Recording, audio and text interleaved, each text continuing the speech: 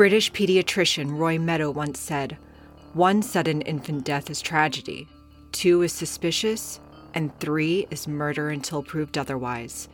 Here is part 1 of Mothers Who Murder. This is Killer Heart to Hearts.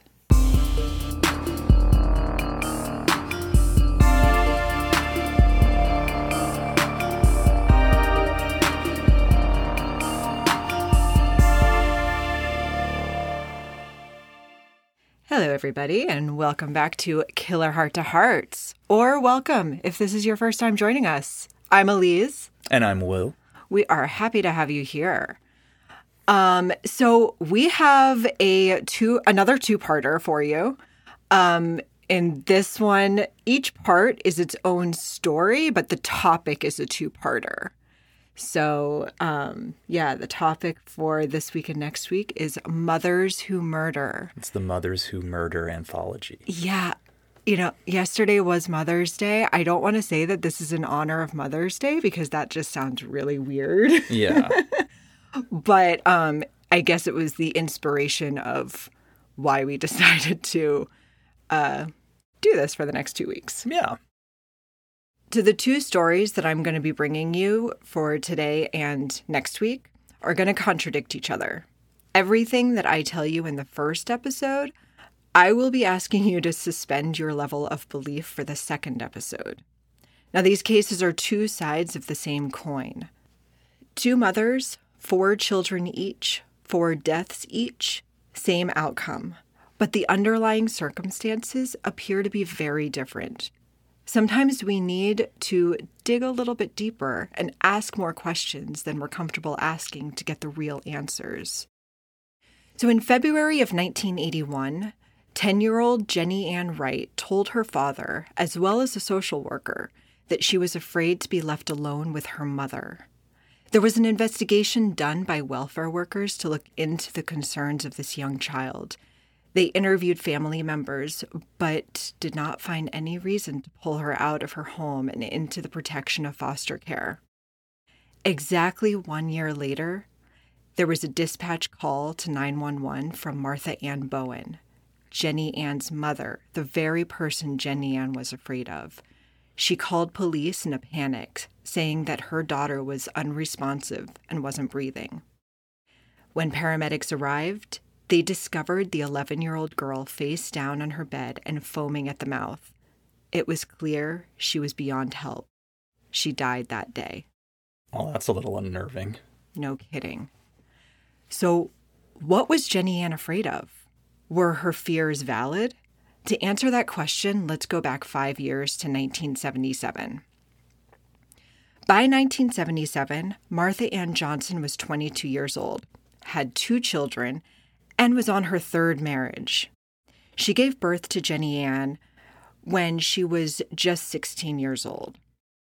Sometime soon after, this marriage dissolved, but it didn't take her long to find a new husband and give birth to baby number 2, James William Taylor, JW for short, when she was 20 years old. Then, of course, that marriage didn't last long, and she met Earl Bowen, who would be her 3rd husband, but not her last. Earl adored Martha's 2 children like they were his own, but he and Martha had problems with their own relationship from the beginning. Well, I mean, what kind of problems are we talking about, though? Well, I couldn't find specific details, but it seemed that they fought all the time, and Earl would feel the need to just leave the house to cool down. I haven't found anything to indicate that there were any physical abuse or anything like that, but just a lot of yelling. Then, on September 23rd, 1977, Martha Ann laid down 23-month-old JW for a nap. A little while later, she went to check on him and found him unresponsive. She rushed him to the hospital, but unfortunately it was too late. The doctors pronounced him dead on arrival and attributed the death to SIDS, or sudden infant death syndrome. Many also refer to this unexplained phenomenon as crib death, because it most often occurs to children under the age of 1 while they are sleeping. Well, it should be noted, of course, though, that JW was nearly 2 years old at this time. This doesn't seem to raise red flags at the time, but hindsight is always 20/20, I guess. Also, the very definition of SIDS, according to the Mayo Clinic website, is, quote, "It is the unexplained death, usually during sleep, of a seemingly healthy baby less than a year old," unquote. So SIDS itself is not a diagnosis of anything. It appears to be the opposite. It is an unexplained mystery that cannot be diagnosed. One thing to also note, though, is SIDS was first labeled and brought to the public's attention in 1969, only 8 years before JW's death. Nowadays, it is common for there to be some kind of investigation into the child's death to better understand how this happened. But back then, when a panicked mother rushes her child to the hospital and says that they just stopped breathing, foul play is the last thing a doctor wants to accuse a grieving mother of. So it was labeled as a tragedy. But how many times can tragedy strike one mother? We're about to find out. In 1979, Martha Ann gave birth to a little boy named after his father, Earl Wayne Bowen. Then in 1980, a little girl came along named Tabitha Janelle Bowen. Martha was just 25 years old by the time she had her 4th child. However, the marriage was continuously rocky, and Earl couldn't take it, so he walked out and left Martha Ann. On November 30th, 1980, Martha put 3-month-old Tabitha down for a nap, and when she went to wake her up, tragedy struck again. The baby was blue, and paramedics knew as soon as they came to her that there was nothing they could do. Tabitha's cause of death, like her brother's, was SIDS. Earl couldn't help but be a bit suspicious. What are the chances of 2 SIDS deaths in one family? But Martha Ann was adamant this was a horrible tragedy, and authorities took her word for it. Apparently, so did Earl, because he came back to her and moved back into the house. Then, in January of 1981, 2-year-old Earl Wayne Bowen was found holding a package of rat poison. Martha rushed him to the hospital where he was able to be treated and released. However, soon after returning home, his parents claim that little Earl began having seizures. Interesting. Do we know if rat poison can cause seizures in humans? Well, according to verywellhealth.com, rat poison can cause internal bleeding, shortness of breath, pain, nausea, vomiting, and even seizures in humans. In some cases, these symptoms can begin as soon as 15 minutes after ingestion, but can get worse over time until it is harder and harder to breathe. On February 12, 1981, little Earl had a seizure so bad that Martha and her husband had to rush him to the hospital. On the way, their little boy went into cardiac arrest. When they arrived, doctors were able to revive him, but he was placed on life support, and doctors broke the news to the parents that he was pronounced brain dead. 3 days later, he was taken off life support. How old was he? He was 2 years old. How did a 2-year-old get a hold of rat poison? Yeah, I mean, that's a really good point. I mean, must have been very accessible to him. This now brings us back to Martha's oldest daughter, Jenny Ann. She has now witnessed 3 of her siblings pass away under the most mysterious of circumstances. She clearly tried to warn authorities about something nefarious going on in the house, but even she couldn't say for sure what that was. A year after Jenny Ann had spoken up about her fears regarding her own mother, the 11-year-old began complaining of chest pains. Once again, Martha and Earl transported yet another child to the doctor. The doctor prescribed some Tylenol and a rib belt, which is basically a compression brace for the abdominal area. They're generally used in rib fractures or sprains, but it's unclear if doctors actually found any broken bones when they examined her. However, on February 21st, 1982, exactly 1 year and 6 days after the death of her brother, Jenny Ann was found face down on her mother's bed with foam coming out of her mouth. Paramedics were unable to resuscitate her. This young girl's worst fears had come to fruition, and this time, you would think authorities would have no doubt this was murder. But you'd be wrong. Autopsy reports indicated that she had been asphyxiated. But still, to authorities, Martha was nothing but a grieving mother who endured unthinkable pain in losing all of her children. Wow. It's like my initial thought was that this is something like Munchausen syndrome by proxy, but it's not. I mean, this is filicide. Yeah, I had those first thoughts too. But with Munchausen by proxy, generally the mother doesn't have the intent of killing the child.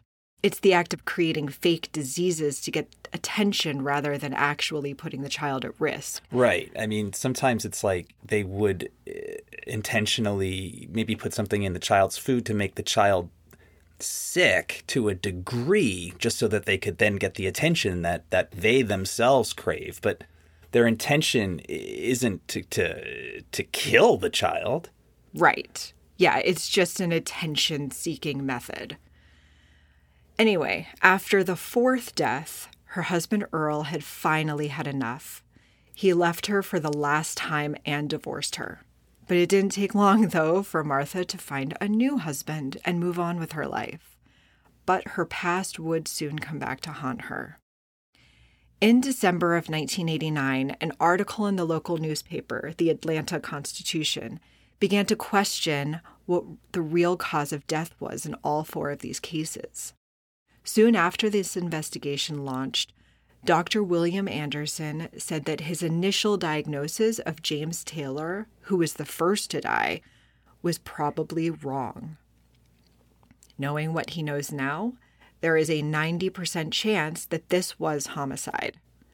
I guess this new information persuaded detectives because they reopened the case soon after, and they learned something very interesting and very telling.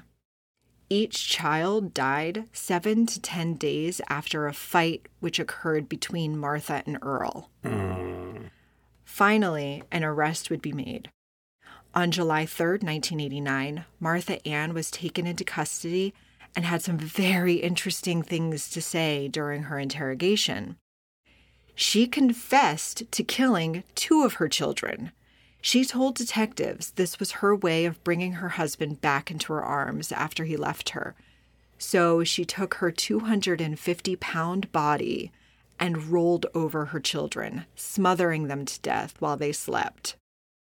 But that was only for the oldest 2. The youngest 2, she said, were still accidents or unexplained deaths. She was only responsible for killing Jenny Ann and J.W. Baby Tabitha, who supposedly died of SIDS, and little Earl, who ate rat poison, were not her fault. Okay, I don't believe her for a second. I know. I believe that that's how she killed the younger kids. Mm-hmm. Because, when you're 2 years old and a 250-pound adult rolls over you while you're sleeping... Yeah. Then that would kill them. It's not going to necessarily kill an 11-year-old. That's what I'm saying. I have problems with that because when you're 11 and someone is doing that to you, what she claims or what she alleges she did, you're big enough and old enough to fight back to some degree. Sure. Even if you're sleeping and you're woken up, right, you can still have that initial reaction of fighting back, fight or flight. I would expect to find scratches on the mother. I would expect to find skin cells under the child's fingernails. Right. And Jenny Ann was foaming at the mouth. I mean, there's definitely more to the story than that. Do we know if they did any kind of toxicology during the autopsy to see if she had been poisoned? I don't know that. But Martha Ann Johnson's trial began April of 1990, where she immediately recanted her confession. Her new husband, Charles Johnson, tearfully took the stand, telling the jurors Martha was a good person and could never have done anything so unthinkable in her life.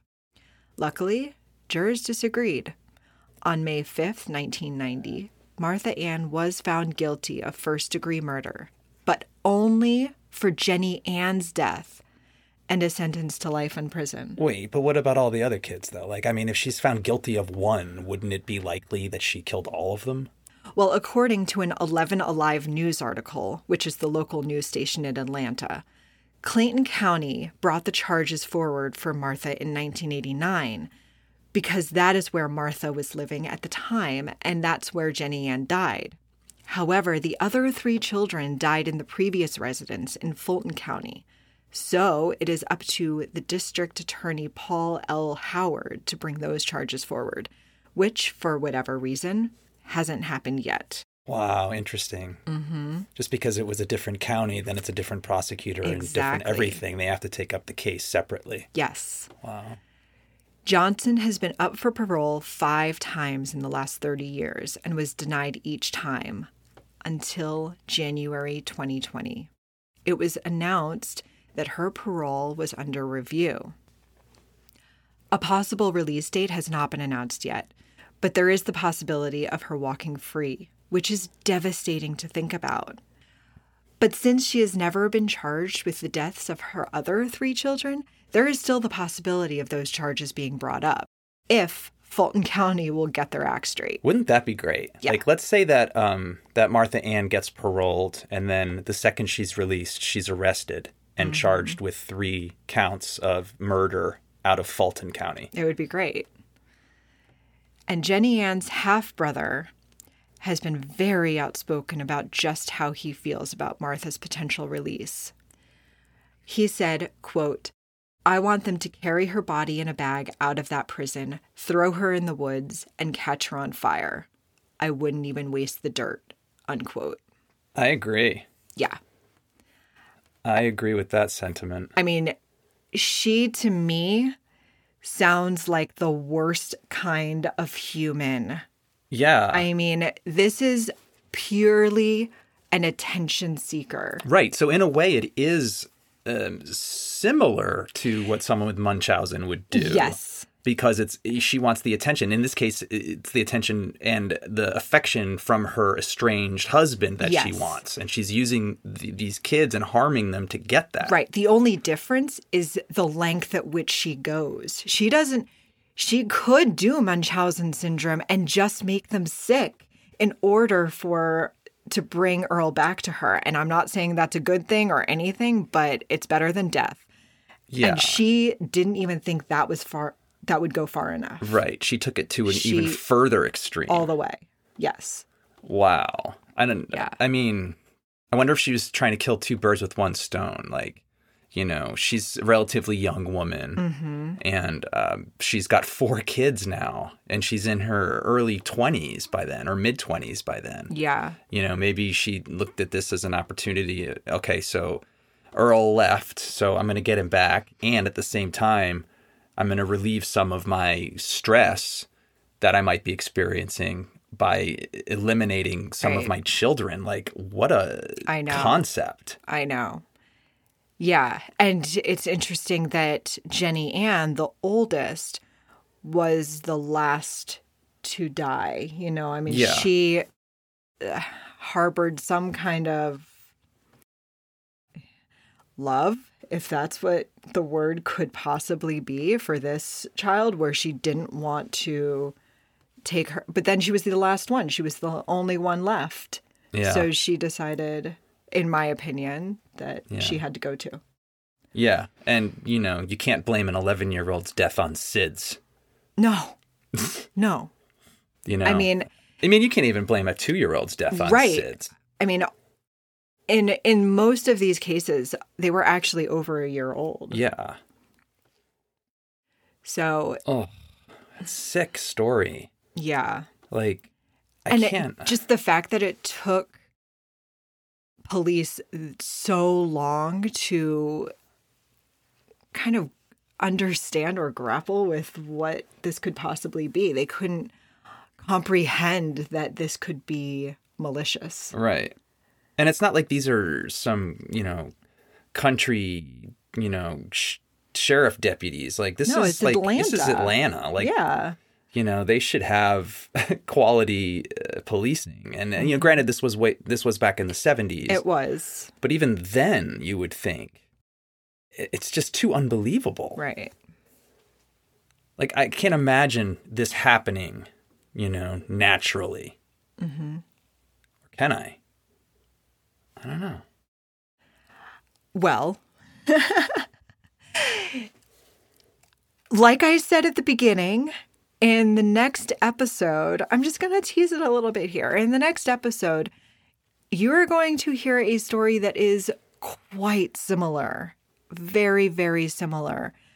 But the outcome or the reason behind it, I am going to ask you to dig deep and kind of hear it out. Hear it out. Hear it out. Just hear it out because,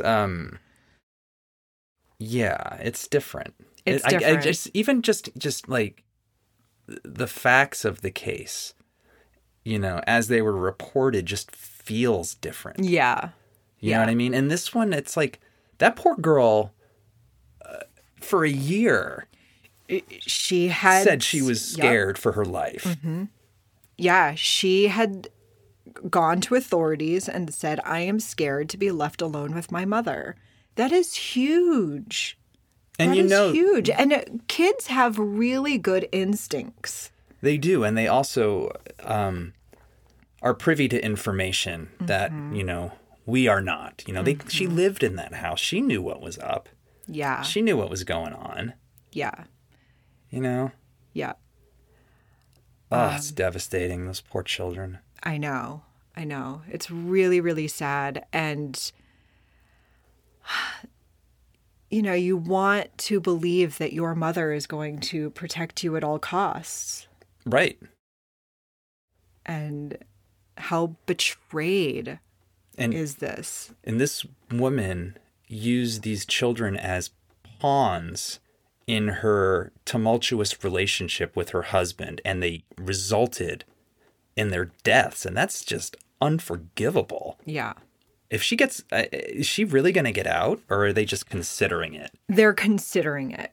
Well, if she gets out and Fulton County doesn't immediately charge her with 3 deaths, I don't know what to say about it. Yeah. I mean, this is the closest she's gotten so far in her parole hearings.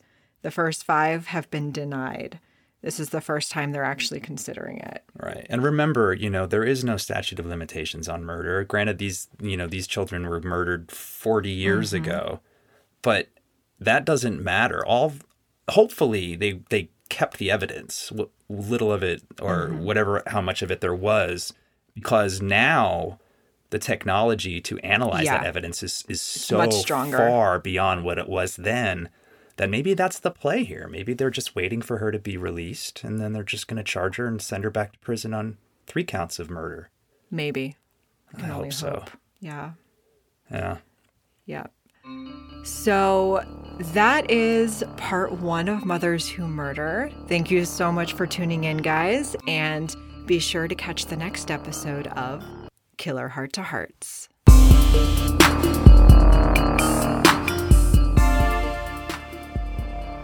Killer Heart to Hearts is produced, written, and hosted by Elise Budell and William Cannon, and is engineered by Jordan Calhoun.